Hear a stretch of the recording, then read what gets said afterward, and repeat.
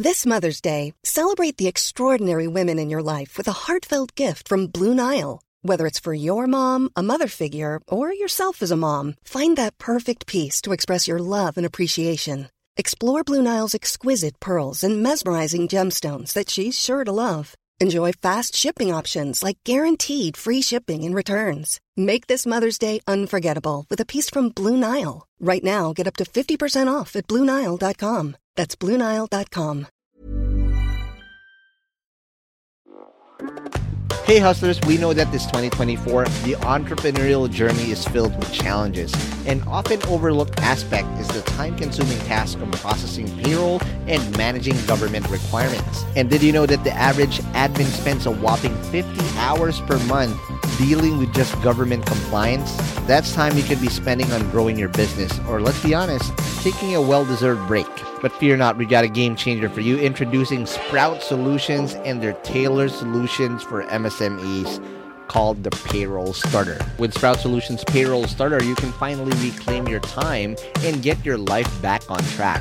Say goodbye to the stress of remembering tax dates or worrying about missed payroll runs. This bundle is designed to make your life easier and your business more efficient. And here's the best part. The cost starts just at 5,000 pesos per month for businesses with up to 10 employees. Yep, you heard that right. That's just 5,000 pesos per month. So why spend another minute drowning in payroll paperwork when Sprout can revolutionize the way you manage your payroll and government requirements? Take the first step towards a more efficient business today.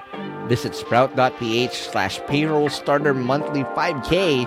If you missed that, don't worry. We have it in the description box of this episode. So click that too. And again, big shout out to Sprout Solutions because your time is too valuable to be spent on paperwork. Reclaim it with their payroll starter.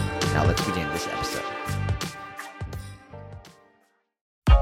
The Hustle Share podcast is brought to you by PDAX. PDAX is a homegrown cryptocurrency exchange that offers the best rates among local cryptocurrency exchanges.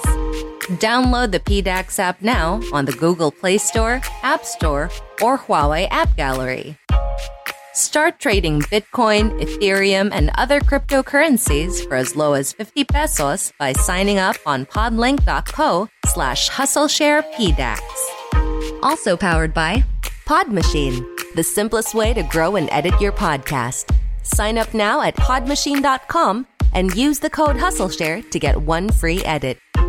Most of those companies are, a different set of requirements. So also a very good learning for Tuala. It's not enough that you have a minimum viable product. That's something that you learn. So if you're doing B2B, you have to have a minimum viable business. Welcome to Hustle Share, the podcast that features the daily grinds of unique hustlers around the world to show not our differences, but that our hustles are very much alike. Now here's your host, Ronster Baetiong. Welcome to the latest episode of the Hustle Share podcast. We got the guys already who's trying to really put blockchain into our prehistoric government. But again, these guys have been making noise, and I've been lurking. As if you're a startup, prior to me pressing record, they were asking me about how I choose the startups that I feature here on Hustle Share. And it's not about being funded. It's about the journey. And I think these guys has had an amazing journey already. And that's why they are here. So without further ado, let's welcome to the show Charlie Carroza and Jeffrey Reyes of Tuala. Welcome to the show, guys. Hi, Ron. Thank you so much for inviting us over. We've been wanting to be invited ever since. We're an avid listener. So. Thank you. Yeah. And again, appreciate you listening. I know you're sick and tired of my voice. But again, this is just my way of trying to pay it forward and documenting all of our pain and sometimes triumph as well. But before I get carried away, guys, I need to ask you the $1 million question. Guys, what's your hustle? So Ron, our hustle is Tuala. So we are building the tools so we can trust each other online and, do business online. So Tuala is a digital identity and digital signature platform powered by blockchain technology. So yeah. Again, just the past 12 months, we've had so many Web3 and startups at blockchain, but this has been around for quite a while. But again, it's high time. The flavor of the month has been on Web3, and I think this is the best time for you to come in. But before I get carried away, also, Charlie and also Jeff, I need you to buckle up, because before we even talk about you doing Tuala, we need to go to your origin story, because we're going to have to ride the Hustle Share Time Machine.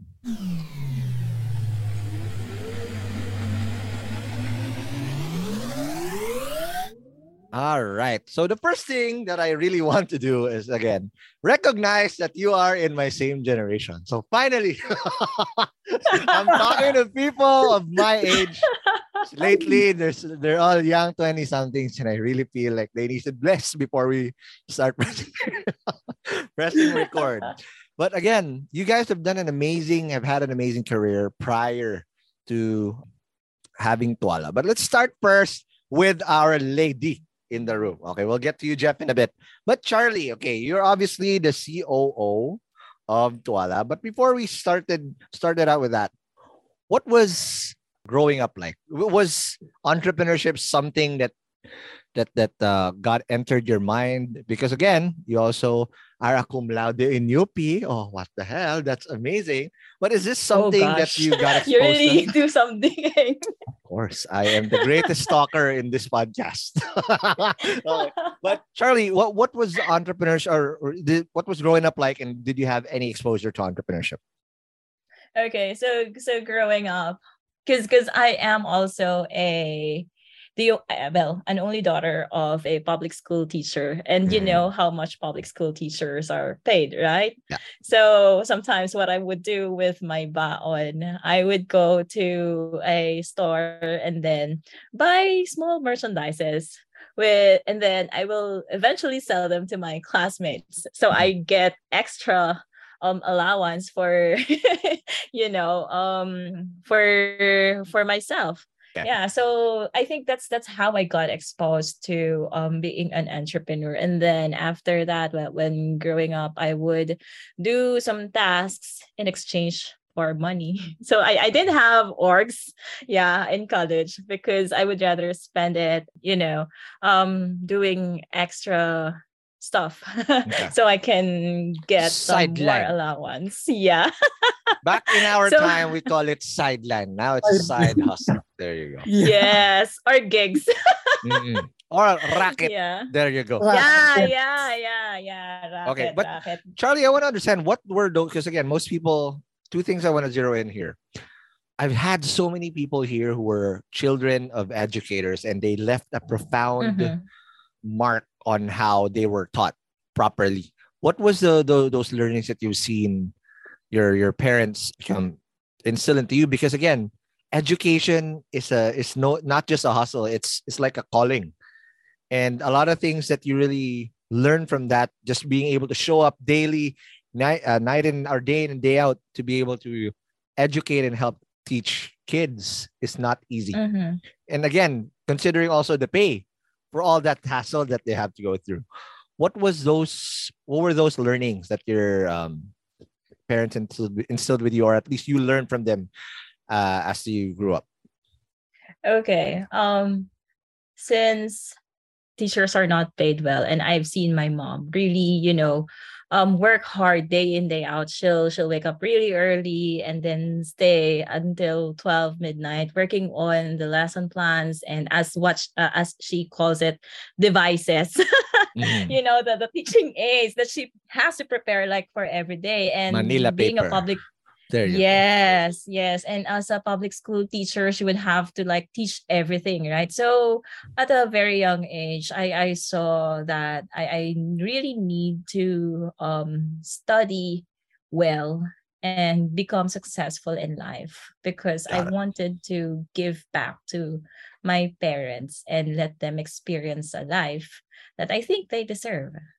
That hit me deep, because dude, that was my dream too. If you've been listening to the show, I've never shied away in saying that the only My mom taught me everything, the hustling that I know. I hustle hard because I Mm-hmm. learned it from my mom, not because she taught me, because I saw her do it. But Mm-hmm. Mm-hmm. now, and when it was your turn, you said you were doing side hustles during college. What were the Mm-hmm. rackets that you did? Because if you didn't do the org route, you had some time to make some money on the side. What were these rackets that you were doing?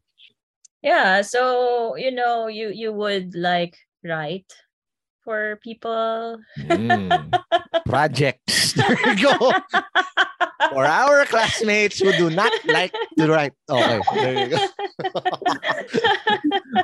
So yeah, you do what you can. Yeah. And because I have seen like I know I cannot ask for more from my parents because that's everything. I'm just, I think, fortunate enough that my aunt and my cousin helped out in sending me to school. It's actually a funny story because what you see now is I graduated from UP Diliman. Yep. But when I actually enrolled for UP, I didn't know what I was getting myself into. My classmates were like, "Oh, when you apply to UP, you should choose two schools." And I was like, "Okay, so what are you choosing, guys?" And I just Mhm. copied. Okay, you go for Diliman first, and then LB. So okay, fine. Okay. And I didn't know that I will really pass, so I was like, just gaya-gaya lang in that sense. We So can't when be I passed, gaya-gaya and be cum laude. We have to be really smart. Okay. Oh. so when I actually passed the Liman, I really got an earful of nagging from my parents, especially from my dad, because Why? my aunt has a house in Calamba. So the logical thing Ah, is for me to go to Los Baños, right? okay. But I was explaining to them, hey, I didn't know that I will pass, and they said that you have to put the higher ranking school first before Right. the, Mm-hmm. and they couldn't understand, and they were like, okay, sige, just finish a semester and then transfer. Okay. But it wasn't that easy of a conversation because we had to go to UPLB just to ask the LB guys to admit me, and Yeah. it was another earful of nagging. But yeah, long story short, I ended up in Diliman, but it wasn't my first choice. As you can see, I'm a graduate of, maybe a lot of you don't know about this. It's family life and child development. So Mhm. it's like a developmental psychology. Wow. And I have been asking my advisor then, should I really pursue this? Because I don't know what I will do after college. And Mhm. my advisor was like, as long as there's people, you can work in that field, whether it's medicine or law Right. or in a corporate job, you can do it because basically you're studying people from conception to death and bereavement. Mhm. I was like, oh, okay. So it's like you're telling me I can be whatever and whoever Right. I want.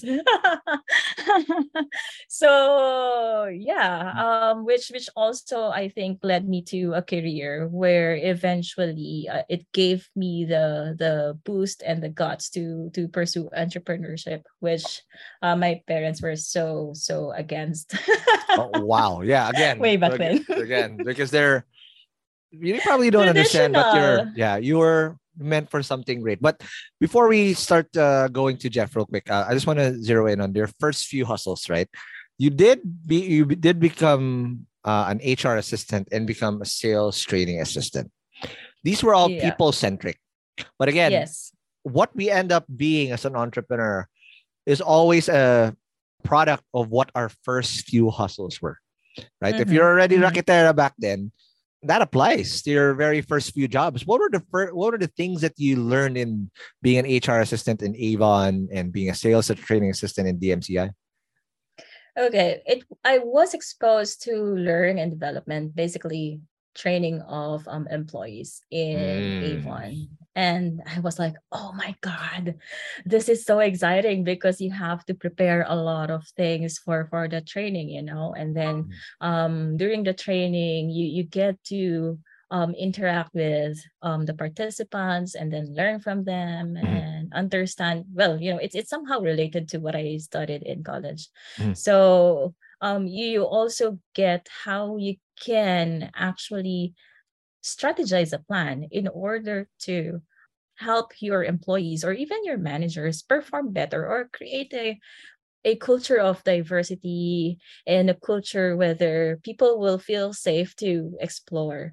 Yeah. So that's how I got into training, because as you can see, I became a sales trainer in DMCI. Yep. Right. So that's where I got also my formal somehow training and experience when it comes to selling, because of all the courses that you can impart the skills and experience, training is a very specific course, because for you to be an effective sales trainer, you should have the selling experience. Otherwise, it will all be theoretical. You can't teach what you don't know, right? Yes.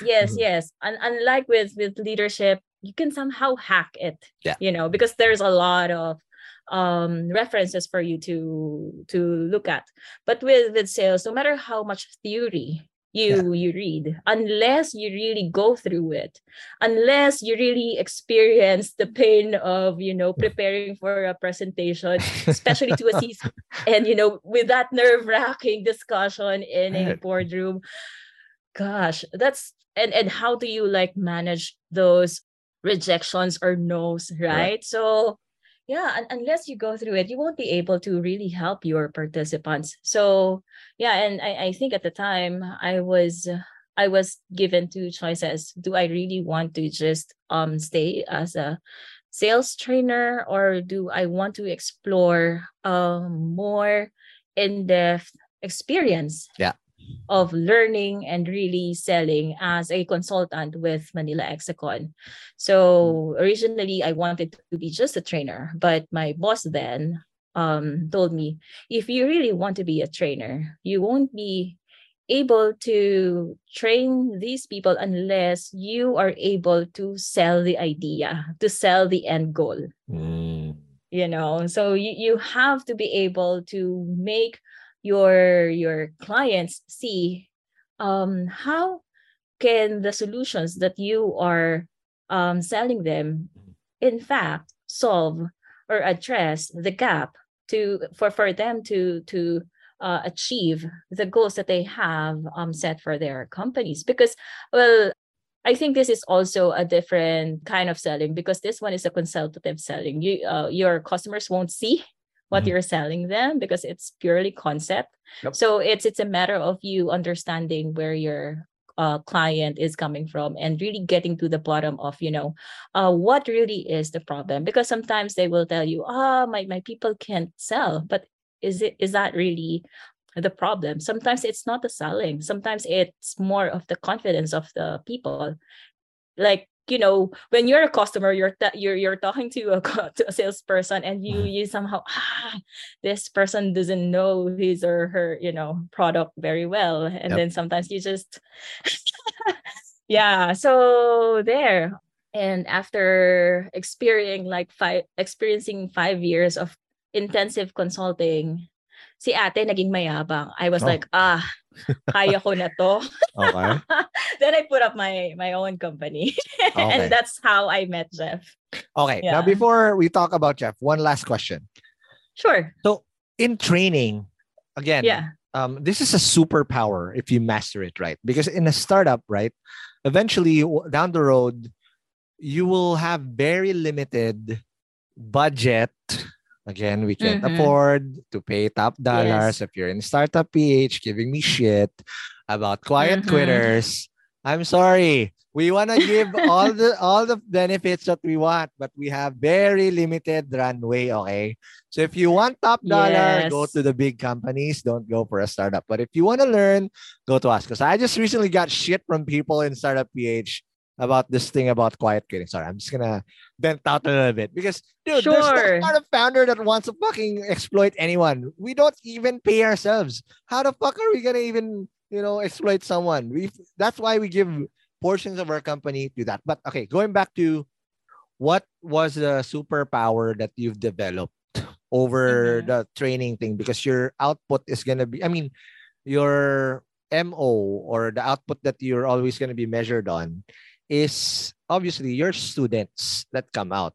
Are they great Mm-hmm. salesmen? Are they not great salesmen? Unfortunately, that's how Mm-hmm. they will measure you. But the fact that you did it for Manila Lexicon and even turn it as your own business, you must have Mm-hmm. mastered something. What was that? Mm-hmm.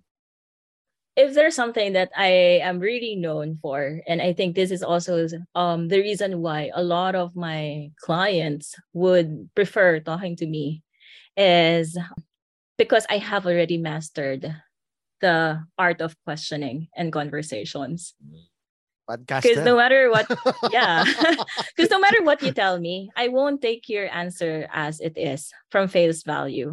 Because for me, the only way for me to be able to help you, whether you're a client, whether you are a trainee of mine, is if you can help me understand and picture where you are at, Mhm. then that's the only time that I will know, the gaps that we need to address. And that's the only time that we can craft or design an intervention or a solution to get you from point A to point B. Not just that, with questions and with the way that we handle conversations, because there's a lot of ways that you can ask questions, and we don't want people to feel that they are being interrogated. We want to have a conversation wherein, as you have said nga, create a space that they will feel safe to pour their Yes. hearts out without the inhibitions, without the fear of, if I ask this, will I sound stupid? Because Correct. sometimes the things that we think are stupid are not really stupid, Mhm. and they are valid questions, right? Mhm. So yeah, and there's always a lot of ways to get from point A to point B. Yep.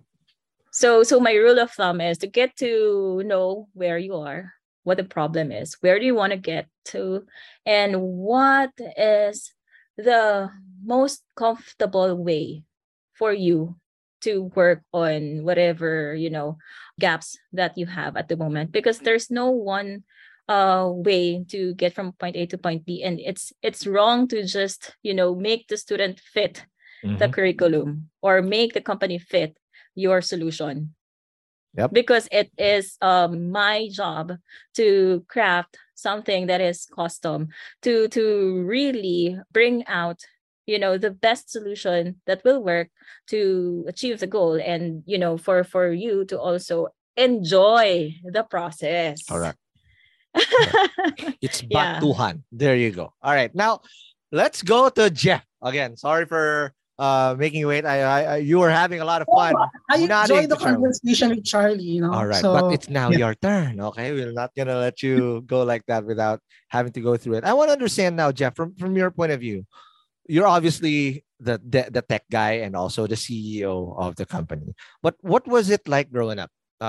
Did you have early fascinations toward technology or coding and whatnot, or did this just come through you in school? Well, was there any influences about technology or entrepreneurship? Well, business, no. So it's a painful experience for me and my family. Okay.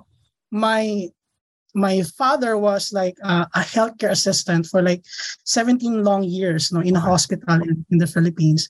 Okay. And then when he resigned, so he got this like a lump sum, benefit. And Mm. my father and my mother, they decided to put up a business, and they don't have any background Yeah. on business.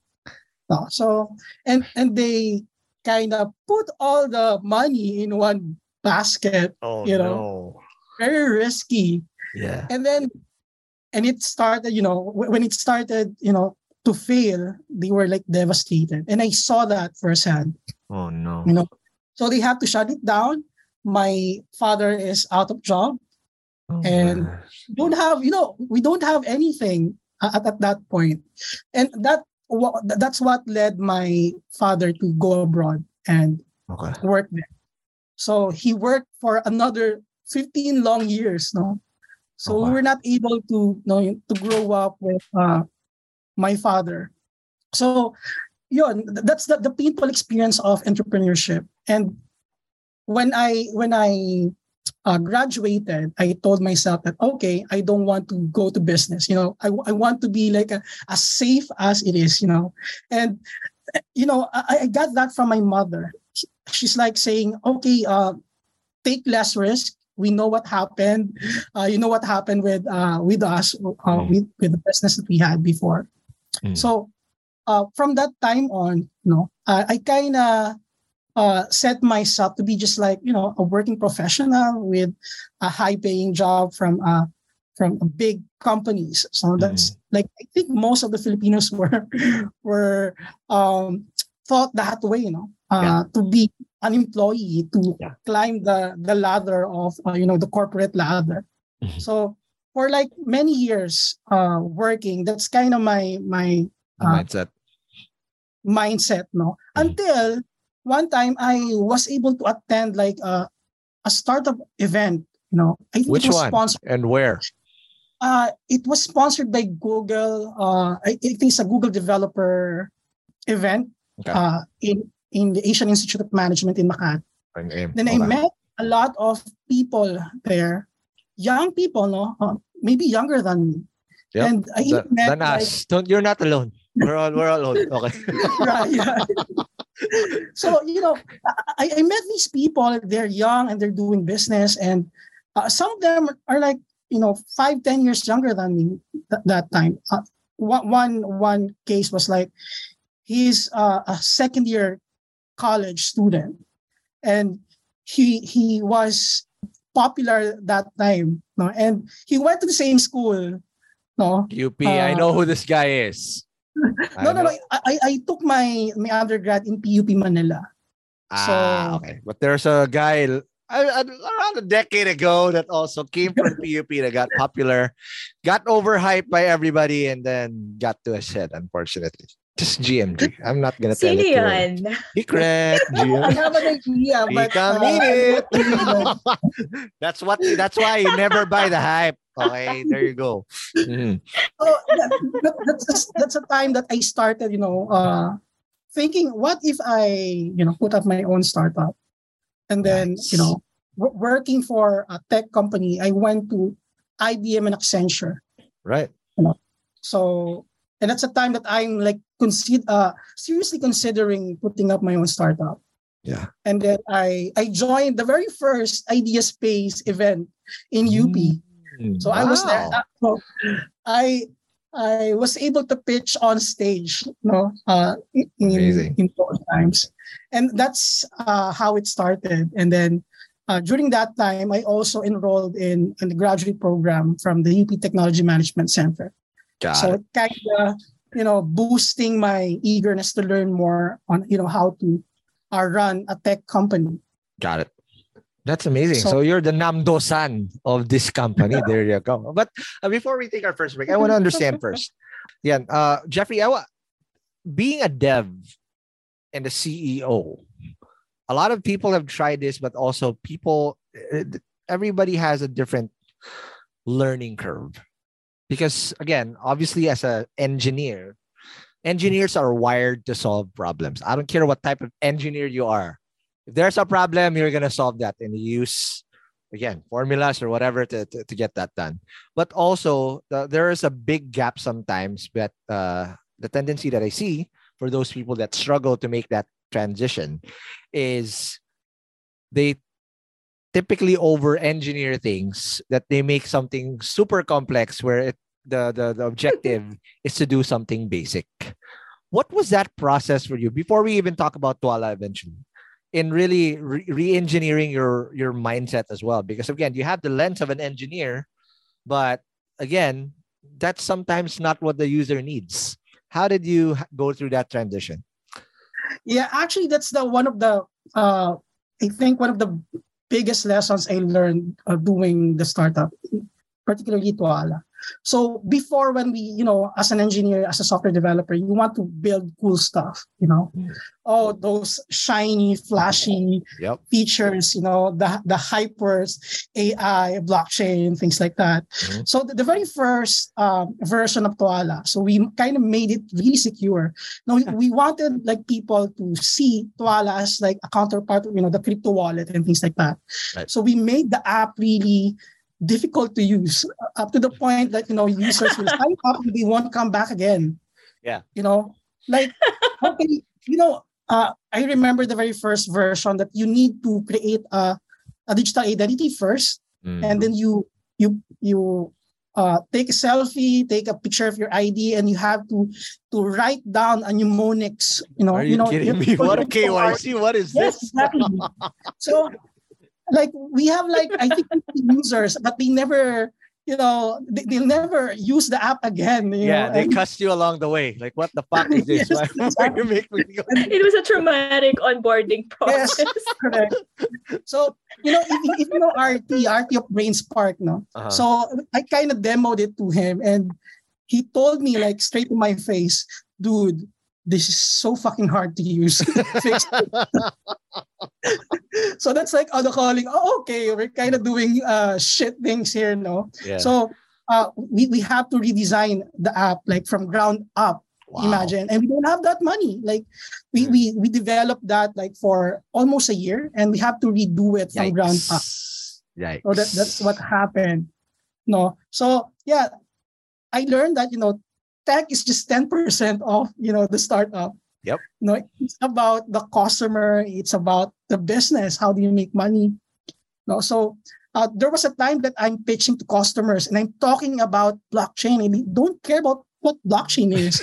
They just want to sign their document. Tell them how the customers react whenever you're explaining. Yeah, they were like, what the hell is this? I'm talking about how blockchain works, and they just want to sign a document, Right. And as a tech guy, I'm kind of feeling cool talking about blockchain. Right. Jargon on jargon, right? Exactly. Mm-hmm. So that's like that. And it was in 2019, when blockchain is still not, a thing. Yes, exactly. For many. I will spend like for a 1-hour meeting, I'll spend 45 minutes explaining what blockchain is. Imagine. That's amazing. But again, those are the struggles that you had to go through, and I love the journey that you guys have put. But let's take our first break, and when we come back, let's now talk about how you then met up and decided to really team up, the trainer and the CEO who's turned the jargon into something useful. Let's talk about that more after the break. Spring is my favorite time to start a new workout routine. With the weather warming up, it feels easier to get into the rhythm of things. Whether you have 20 minutes or an hour for a Pilates class or outdoor guided walk, Peloton has everything you need to help you get going. Get a head start on summer with Peloton at onepeloton.com. Millions of people have lost weight with personalized plans from Noom. Like Evan, who can't stand salads and still lost 50 pounds.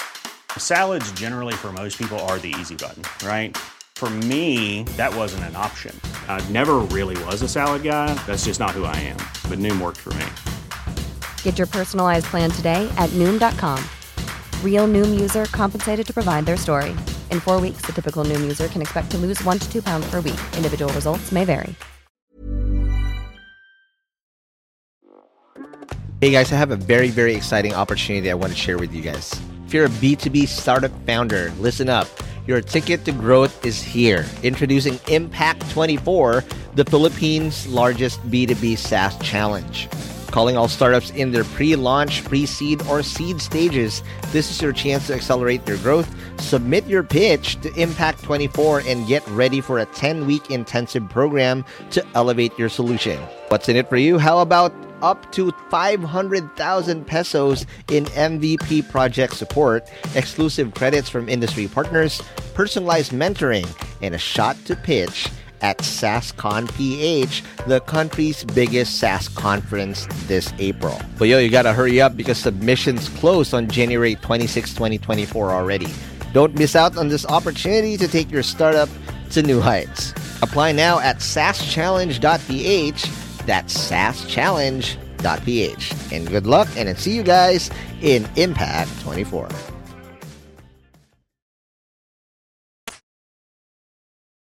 And we're back from the break. We are still with Jeffrey and Charlie, who then told us their amazing origin story. And I'm really, really keen to know, because you guys have very profound journeys. And just to go back to Jeffrey's thing, he's not in the Philippines. He is literally in Ireland as we speak, going to the pub after this, drink some beer. But I want to understand, right? Charlie, Jeffrey, you were doing this Tuala on the side. You also had the main hustle. So again, you built this for a year. You built this massive, complicated thing. But I want to understand how you were able to do things at the same time, because dev work is not easy. That is sabaw work. Okay, you will be sabaw. But for you to allocate extra time to build something out, because this is your own, because you were infused by that event that you went through, that you wanted to start going into your own thing. How were you able to make those two work? Because that's very challenging to get done. Even before Tuala, I've been doing side hustles. So Raketero also. There you go. Yeah, I'm getting like contracts for software development. Most of the time I do not do it myself. So I'll build my team. You subcon. Yeah, a subcon, and then I'll just do the talking, do the contract thing, do all veteran moves right there. That's good. So that's actually how I met my two other tech co-founders. So I gave them projects before, and then I told them that, you know what, we can do this like a formal company, and we can build a product, sell it, instead of just consulting, like a per gig per project thing. Mm-hmm. So, and they kind of agreed to it. So, and during those times, I have a full-time job. The time zone is different. Philippines is like 8 hours, 7 hours advance. So I think that worked for me in a way. It benefited me because of that time gap. Yes. So you're always puyat. Or you either wake up very early. I wake up really early, like 1 a.m. here. So that's like 10, 11 a.m. in the Philippines if I have meetings. But most of the time it's like 3 a.m. that I have to wake up. So I can attend meetings. The witching hour of all hours. So around like 5 p.m. Philippine time, that's the time that I will start my work here. So it's kind of, they don't overlap at all. So, but yeah, I rarely have like 8 hours of sleep. So it's like sacrifices from the start. But so Jeff, I want to understand one thing. Because again, you were doing side hustle and whatnot. What was the primary motivation there? Because right now, again, I'm going to shit on it because I'm heavily biased. If you came to the show and you're a quiet quitter, you're listening to the wrong fucking show. Obviously, this is a hustle culture show. And if you're a quiet quitter, I don't know what's wrong with you. Okay? But let me understand one thing.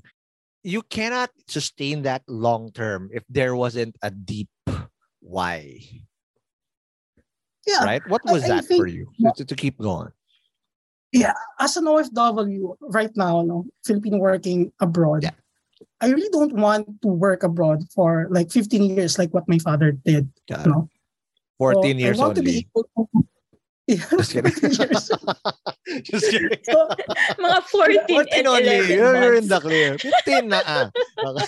So, I don't want to tie my profession, that I have to be abroad to earn a decent money. Okay. You know how it works in the Philippines, the salaries compared to like the EU, the US, even in Singapore. So I don't want to happen that, I have to be away from my family for the longest time, just to provide a better life for them, And I wanted to do it in the Philippines. And the only way for me to do that is, if I do business, I'm earning a decent money right now. I can just fly to the Philippines whenever I want. First class.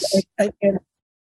Well, maybe. Yes, that's a yes right there. Big time. You're big time. I work for a travel company. So we have a benefit for first class flight. So that's how I do it before. But and if that's the case, I have a decent job, a decent pay. I can go anywhere. I can take a vacation, like 2 months vacation. That can happen. That.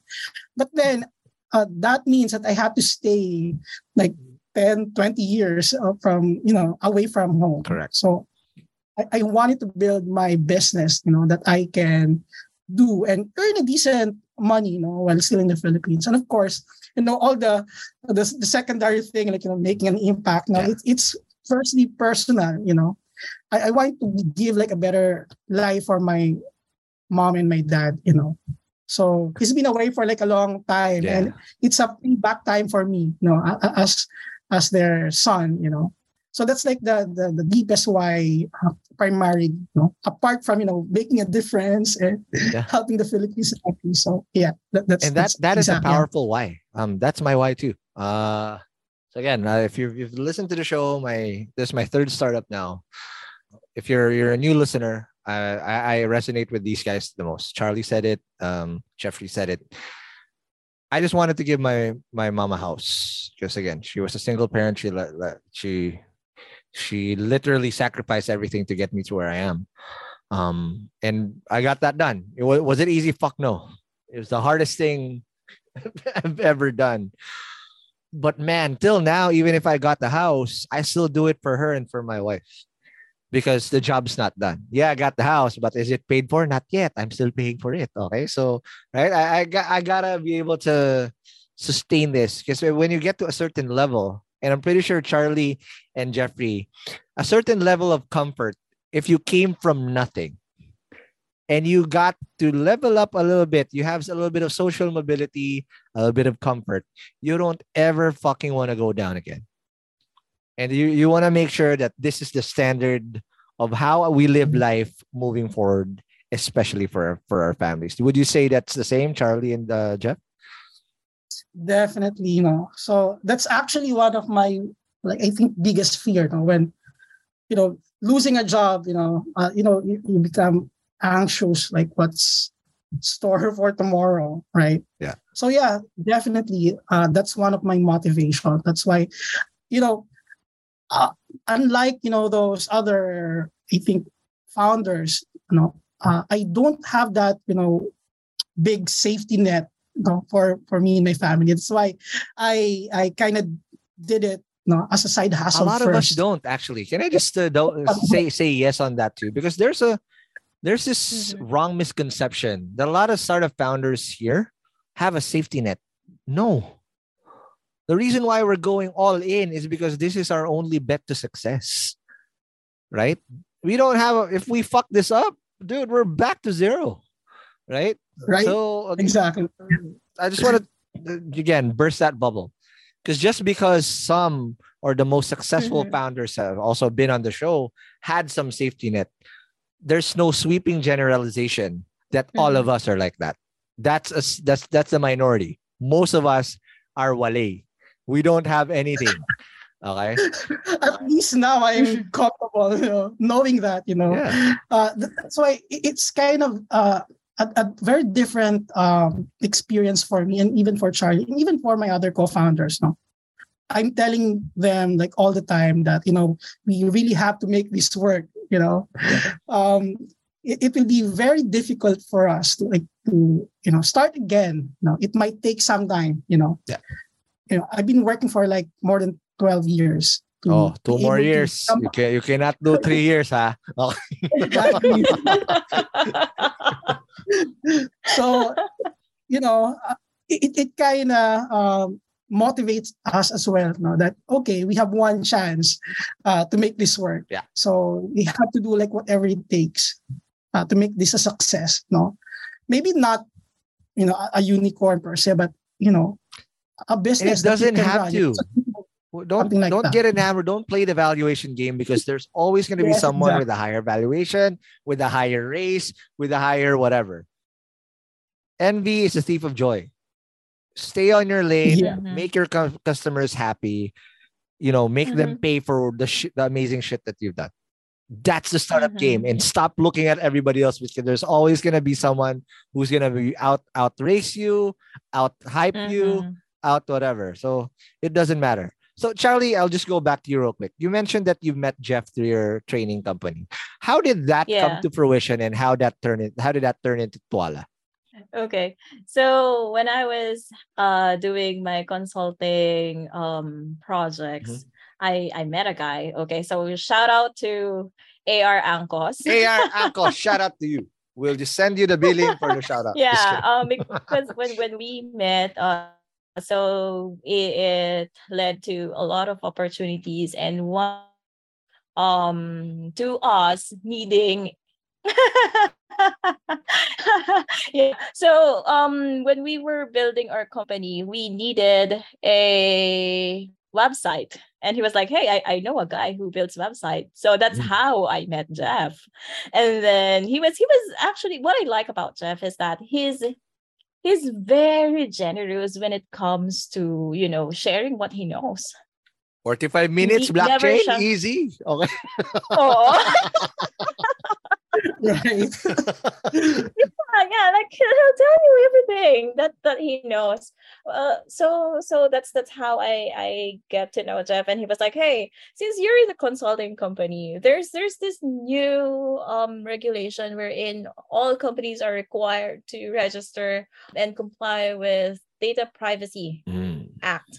And I was like, "What was that?" GDPR. There you go.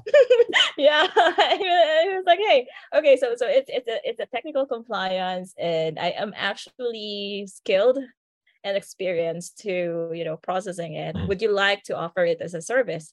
And I was like, "Sure."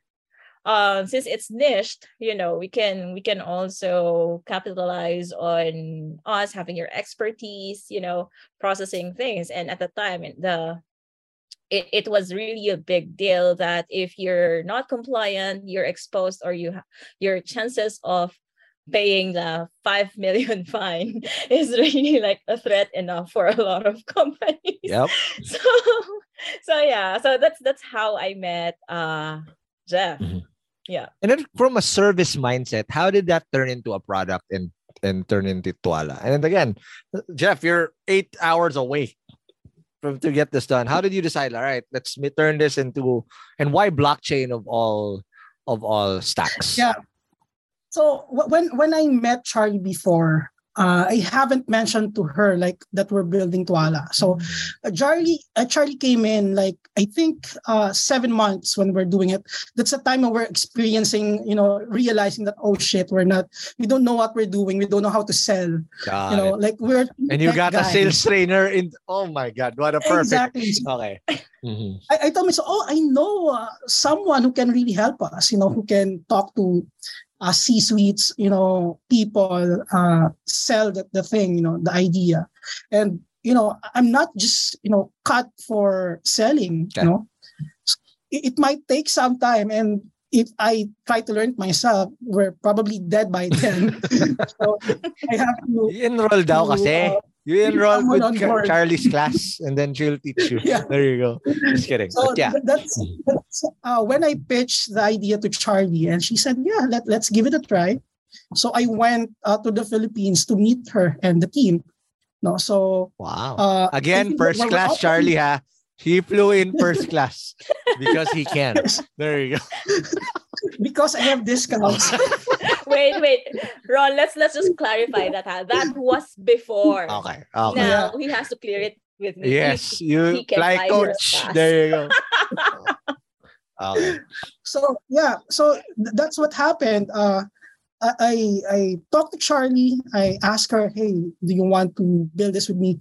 And there's one ask. I asked her, Are you okay leaving your own company and joining mine?" Wow. So it's like a big ask. And she told me like, "I'm gonna think about it. I want to see like what the product is." Right.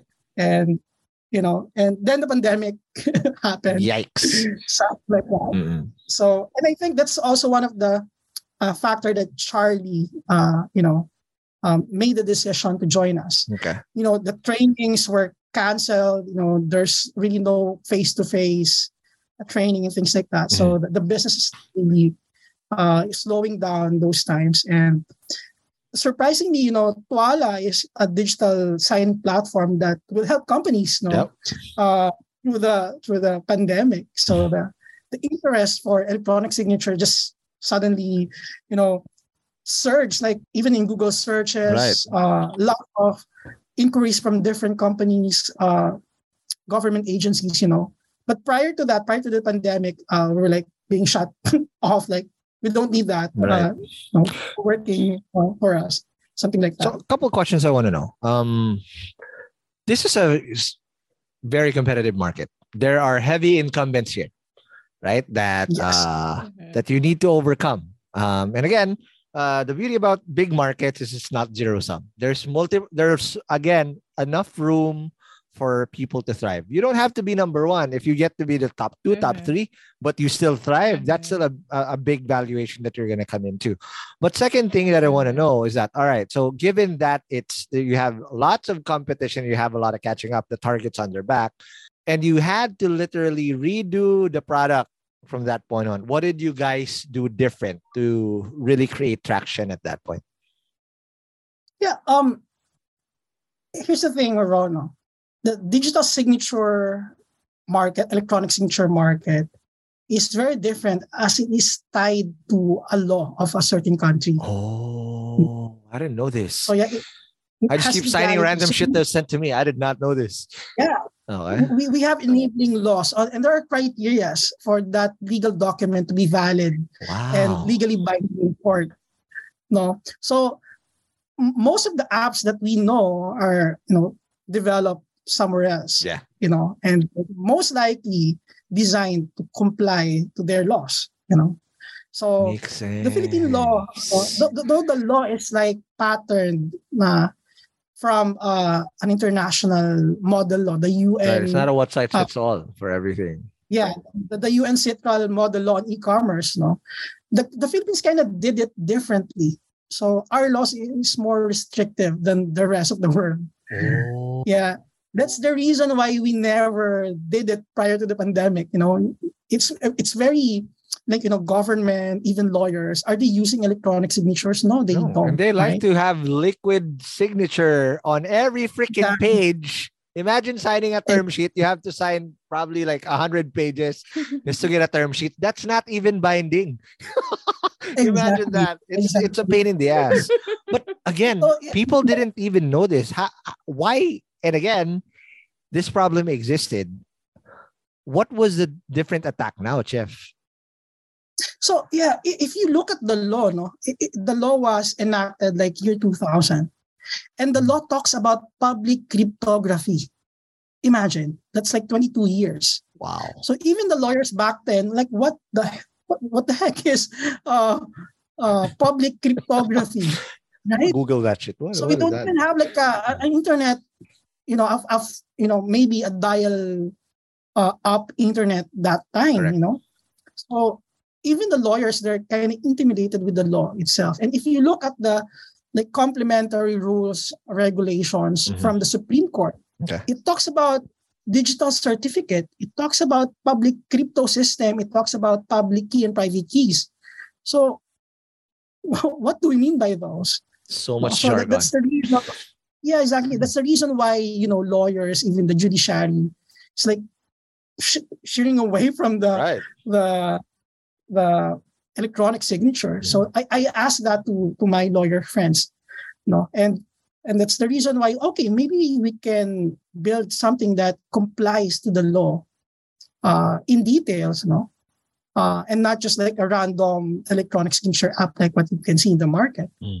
Right. So we consulted many lawyers, and even the lawyers, even those people who actually drafted the law, So we consulted a lot of people, and that's the time that, okay, we can build a technology that complies with the Philippine laws and at the same time is compliant with all the other laws of many jurisdictions around the world. Okay. Since we are very restrictive, Right. So it's kind of we can get the minimum to be compliant to all countries. So that's where it started. It's very different for the Philippines. So I think that's the first one. We are compliant with the Philippine laws. Okay.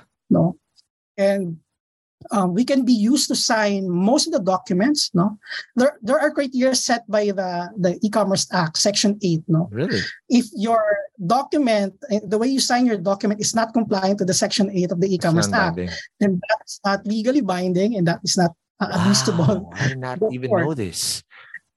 So you can, you know what people do, diba? They create a Word document and then they attach a picture of their signature. Yes. It's right? so funny. Right?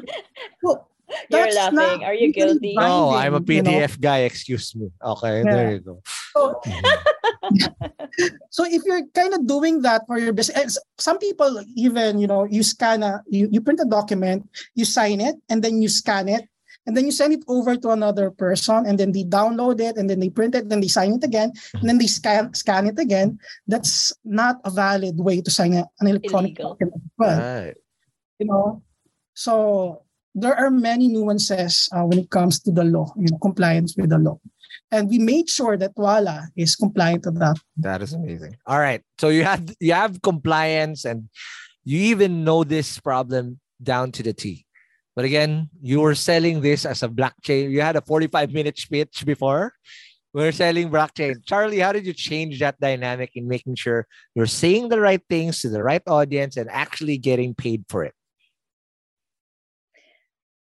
That's a very interesting story. Because when I joined them, they're all about the technicalities and whatnot. And as I was listening to them, I was like, what are you talking about? And I'm sure that a lot of the people that we talk to are not tech people. Even tech people, they will have a hard time understanding what is the sense of putting blockchain into a signing platform, right? Yep. I was like, oh, there's a better way of doing this. So I tried experimenting, and now whenever I talk to people, I focus on, what are your struggles when it comes to document signing? Poodle right Queen now. And then coming in. There you go. yeah, because sometimes they're not aware of what really is driving them to go digital, and if it's really worth it to make the transition. Because and this is something that also for most people, whether they're investors or customers, they would think that, you're just a signing platform like all the others in the market. And we're like, I have to make a correction. We're not selling you a means for you to sign your document. That's not what we're offering you. What we are actually offering you is the peace of mind that after you have signed your contract, you can easily verify whether the integrity of the document is intact or not. And you will know it in a matter of seconds.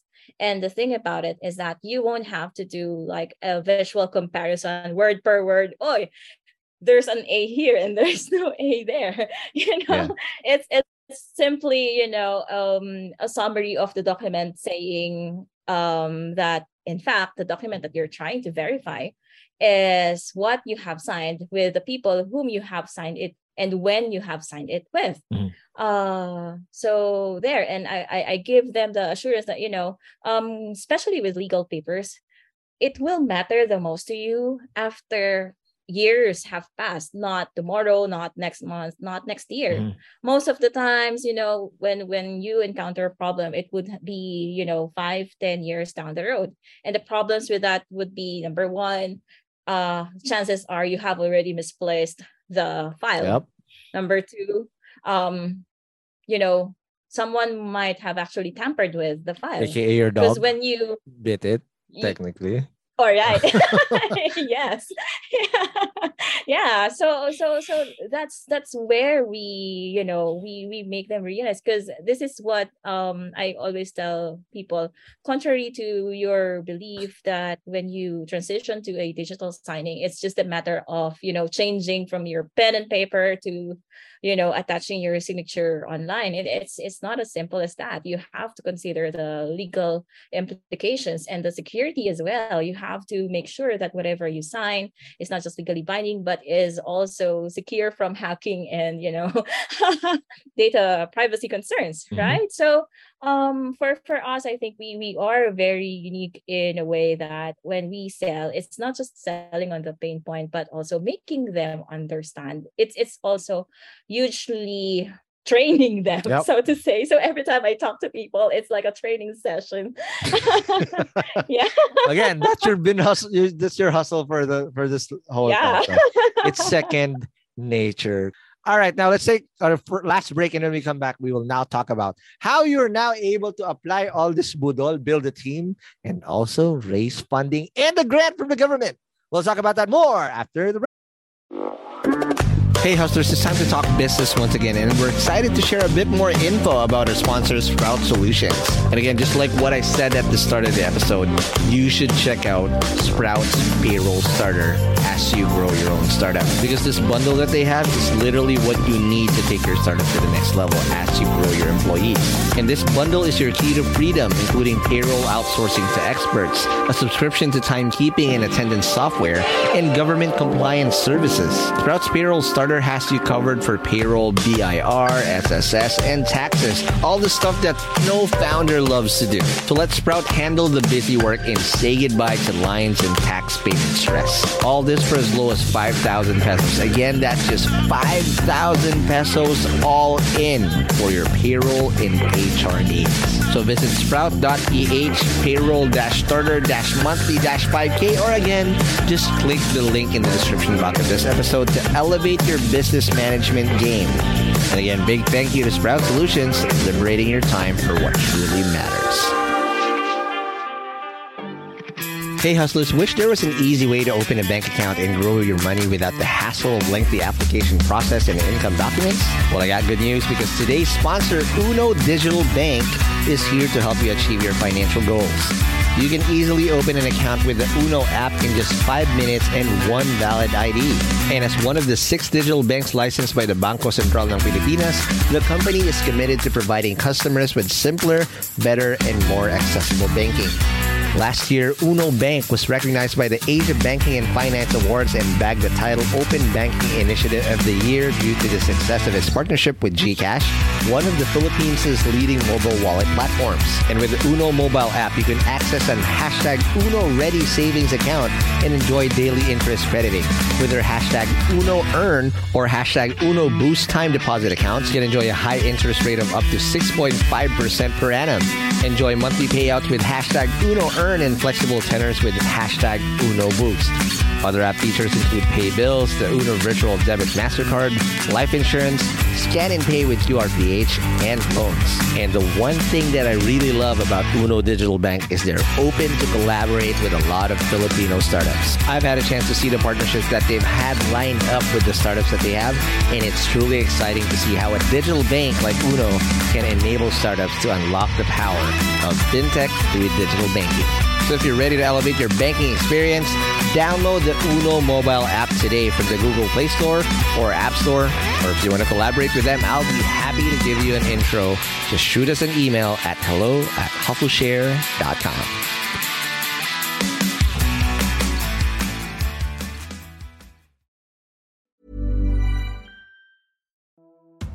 Hey hustlers, I hope you're having a great 2024 so far. As you know, a lot of startups had a very challenging 2023, and hopefully things are going to do better this year for a lot of us. Not just because it's the year of the dragon, but also because our sponsor Dragon Pay is here to help your startups process payments in the most efficient way. Established in 2010, Dragon Pay empowers businesses of all sizes to accept and disburse payments through secure and convenient channels, giving your customers the flexibility to choose the payment method that suits them best. With over 85 partner channels, 35,000 partner branches nationwide, including QRPH, e-wallets, crypto, buy now, pay later, and many more. They also process an astonishing 15 million transactions processed globally each month. Dragon Pay is your trusted choice for online payments. And here's something to show you how legit Dragon Pay is. Dragon Pay was named FinTech of the Year at last year's Philippine FinTech Festival in 2023. So let's make 2024 extra prosperous for you and your startup in this year of the Dragon. For more details, head on over to dragonpay.ph. That's dragonpay.ph. Trust the pioneer. Trust DragonPay.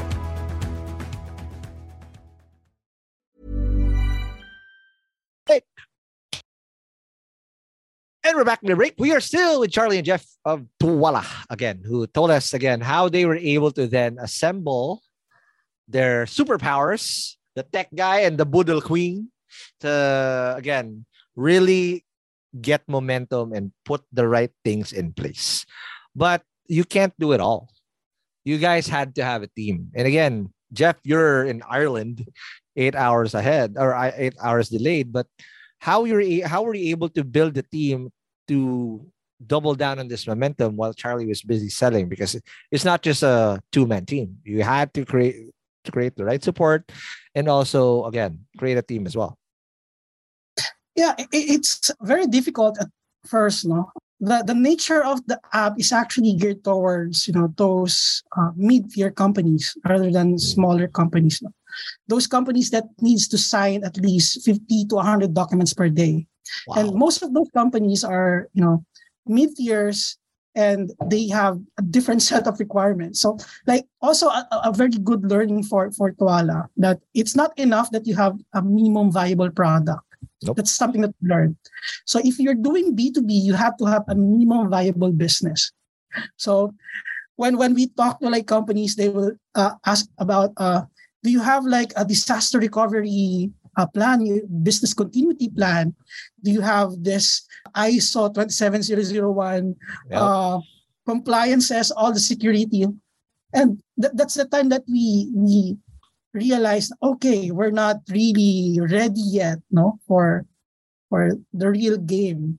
Okay. Now we have to make sure that we at least meet the minimum business requirements that these typical companies requires us to have before they can engage us.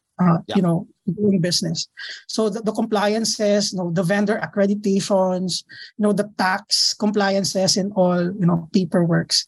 So that's how we started like doing all the paperworks, all the compliances. And that's where Charlie came in. She fixed most of it. Mm-hmm. And that's the time we started, joining bidding there you go. processes of different companies. And, after that, the pitch is different. The presentation deck is different, and Charlie's doing it, not me anymore. Mm-hmm. So we were able to close like customers. We have a bank now, we have a pharmaceutical company, we have a big law firm. It's amazing. Things like that. So that's how it started. If you have one customer, because part of the due diligence of companies, like they will ask for who's using your app right now. Yes. And imagine one company, they have to call every customers that we have, and we have like just 5 in those names, and most of them.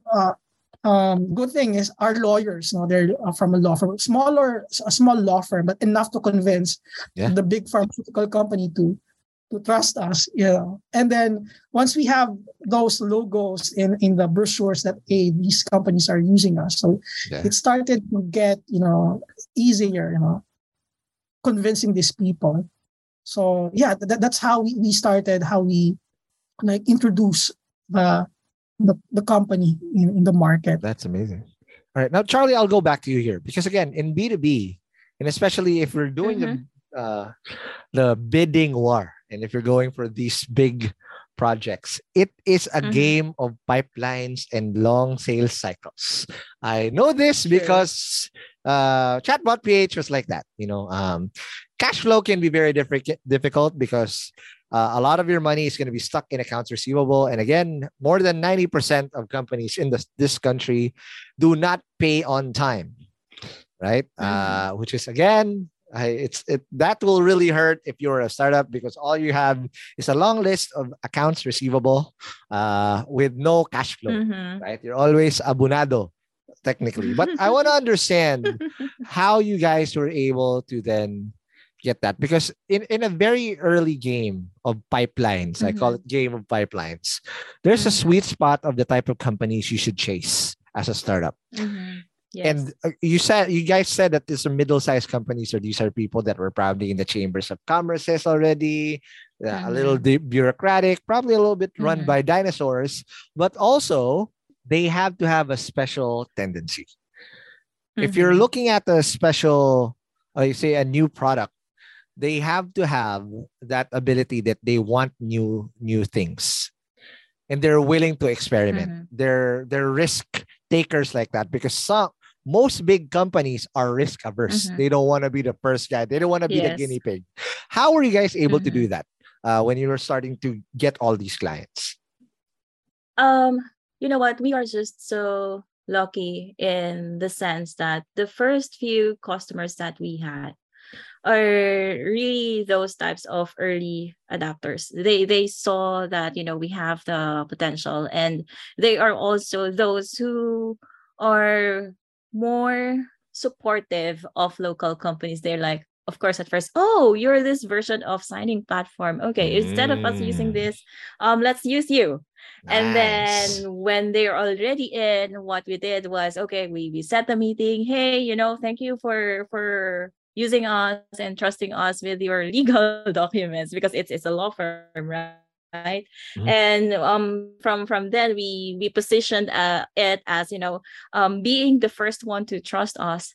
Do you have a wish list of the things that you would like to find in your signing platform, and what would make your signing experience better, so we can create it for you, and so that, you know, it will be easy for you and your signers to actually use Tuala. And I think we have been known to be a company who has a very good customer experience or customer support. You're no longer complicated. We're not yet, especially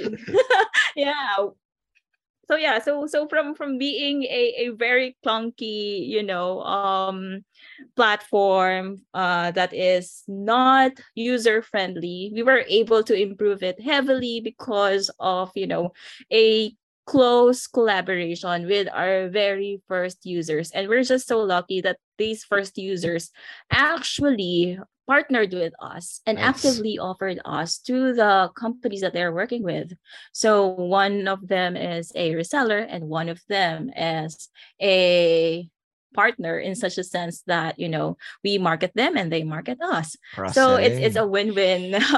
It's a win-win strategy, and it's a win-win partnership for both of us. And I think that's how we have actually grown. It's through word of mouth, because I would just like to support what Jeff has mentioned earlier. I would like to share this experience because aside from being a B2B company, we are in a space that is a regulated tech, and this is very sensitive in the sense that we can't offer a so-so or a, you know, a pucho kind of thing for businesses, because we can't afford to have leaks, we can't afford to have massive delays or, you know, unreliabilities, because whatever delays or bugs that we will not be able to resolve really fast, it will have real consequences to our users. And these users are corporations who are earning money, who are also serving other clients, right? So the standard for us when it comes to our web app is really high. This is something that we have actually learned. And unlike for like a B2C, you know, even if customers experience minor bugs, they will still use you. But with B2B, it's not the same. Our MVP is already equivalent to a full-fledged app of other startups. So that's why for the longest time, until, you know, DOST funding got in, we can't really do massive marketing and we can't really do massive selling, because customers would always say, you know, because you don't have this, we can't engage with you yet, because of this and that, you know. So we really had, as you said, no, it's a matter of right timing. So now that we have completed at least the critical features for an MVP enough to support the enterprise clients, because as you know, PLDT is already there. So we have to make a product that is compelling enough to support these enterprises. So we're like, okay, now game on. Let's do this. Amazing. All right. Now I have a question in terms of funding. So obviously, again, just to breeze through some of the funders, and again, you have some angels. You've been part of Idea Space, which is great. Shout out Kat Chan and shout out Butch. And second, also Buko Ventures. Again, shout out to the Pogi Boys. I call them the Pogi Boys of Buko Ventures. You know who you are. But there's one thing I want to zero in, which is you got a grant from DOST Grant Fund Program. 3 years ago, it's just so I'm just so proud to say this, that now it has come to fruition, because when the Philippine Startup Law was implemented 3 years ago around 2019, this was just something that was being planned of how the government will start funding startups through, I think, DTI, DITC, and DOST. You got into the DOST cohort. Walk me through how you guys got the grant, because again, the way for you to get funding as a startup here in the Philippines is no longer just limited to angels and VCs. The government also gives this now, and it's a grant. There's no equity here, right? I just want to understand how the process gets. How was it like for you guys in getting to the grant, and were there strings attached to make that work? How was that like? Yeah, so it's kind of the same with other venture capitalists, no? Like the process. So first, we submitted all the documentations that we need. Okay. And then we have to defend, we have to pitch in front of like a panel. And the panel was composed of like different experts, from all aspects of a startups. We have the DTI, we have the ICT, we have DOST, we have a representative from a venture capital, Wow. Lots of people to convince, So several levels of pitching, question and answer, from defensibility of tech, right, the customers, the markets, and all those startup things that you need to convince the investors. So yeah, and we were able to convince them that okay, we have a defensible technology. Okay. So very few companies around the world that actually use blockchain to secure document, integrity of a document. And there's like a precedence already. They're using it in here in Europe. And so that's one thing that kind of convinced them, okay, so this is not something that these guys just came up with, yesterday, something like that. So it's the world is seriously considering blockchain as an alternative security mechanism for documents. So yeah, and it not just that, maybe it also helped that we are part of the cohort of Idea Space Foundation. Yeah. So I think that also helped. So it can help us craft the messaging, the narrative better. We have, of course, attractions. I think it's also important. Like part of the criteria is, do you have customers? What are the the quality, how do you say that?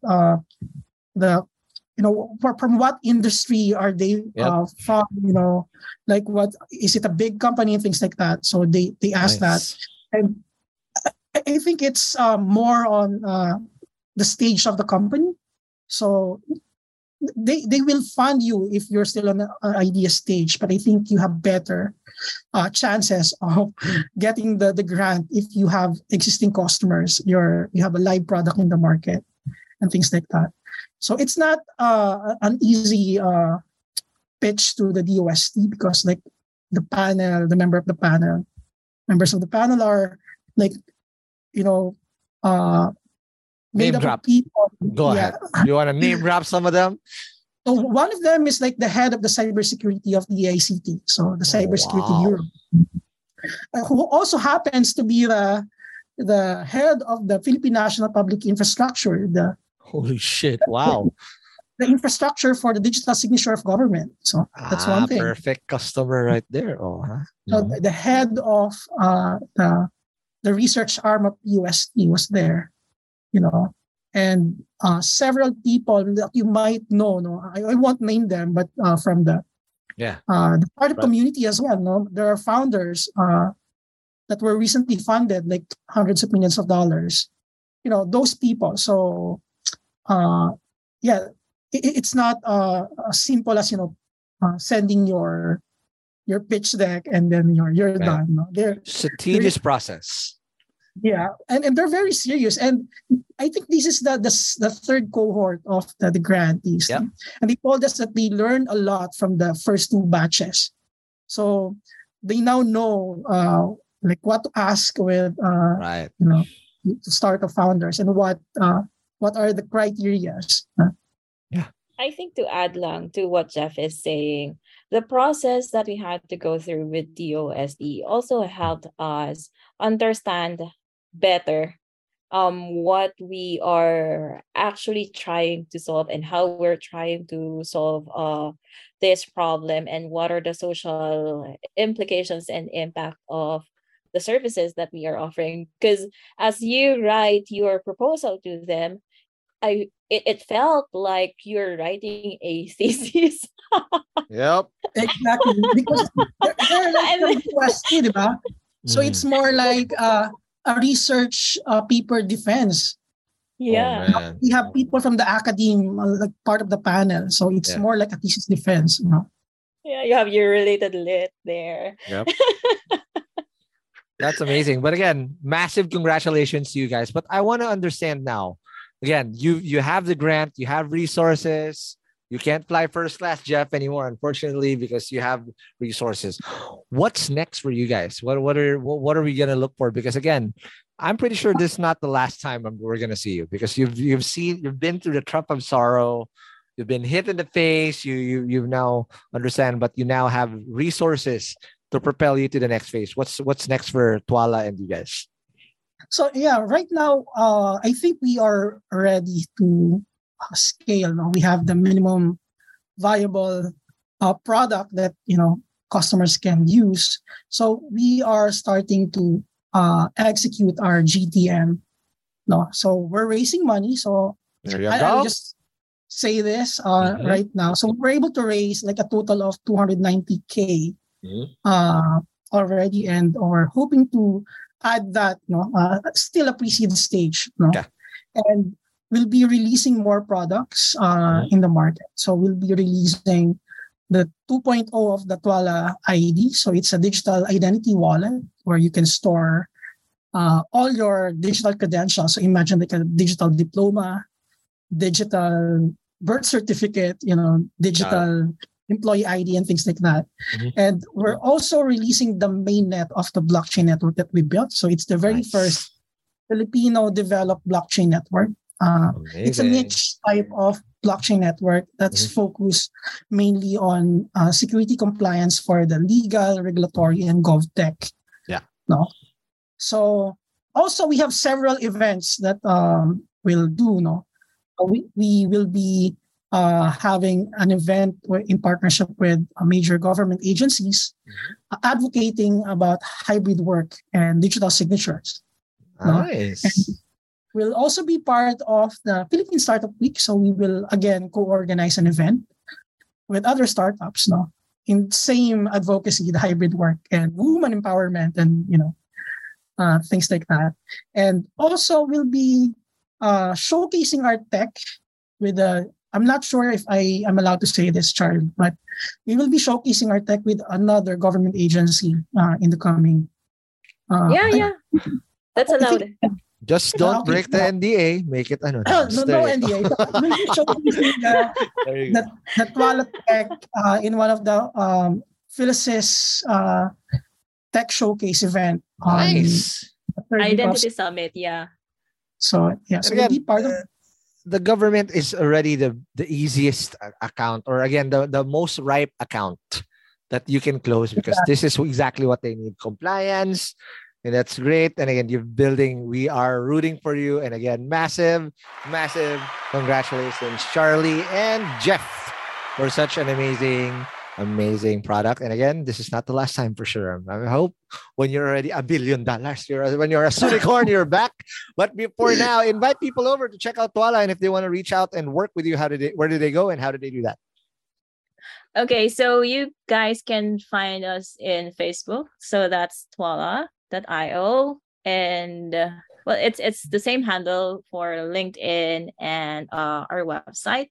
Or you can specifically message me at charlie.carosa@tuala.io.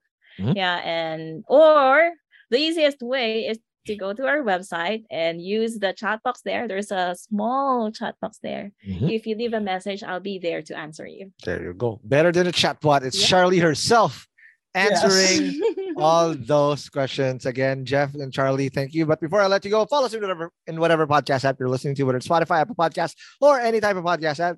And if you see a star rating there, give us a 5-star. Just let us know about what you guys think about this podcast. And again, if we did say some jargon, 45 minutes of it, it's getting to be the show notes on hustleshare.com. And lastly, if you want to be part of the community on HustleShare listeners, it's going to be in the HustleShare community on Facebook. Again, Charlie and Jeff, thank you very much. Thank you so much, Ron. Thank you so much, Ron. Appreciate it. And I'll see you guys in the next episode. Peace.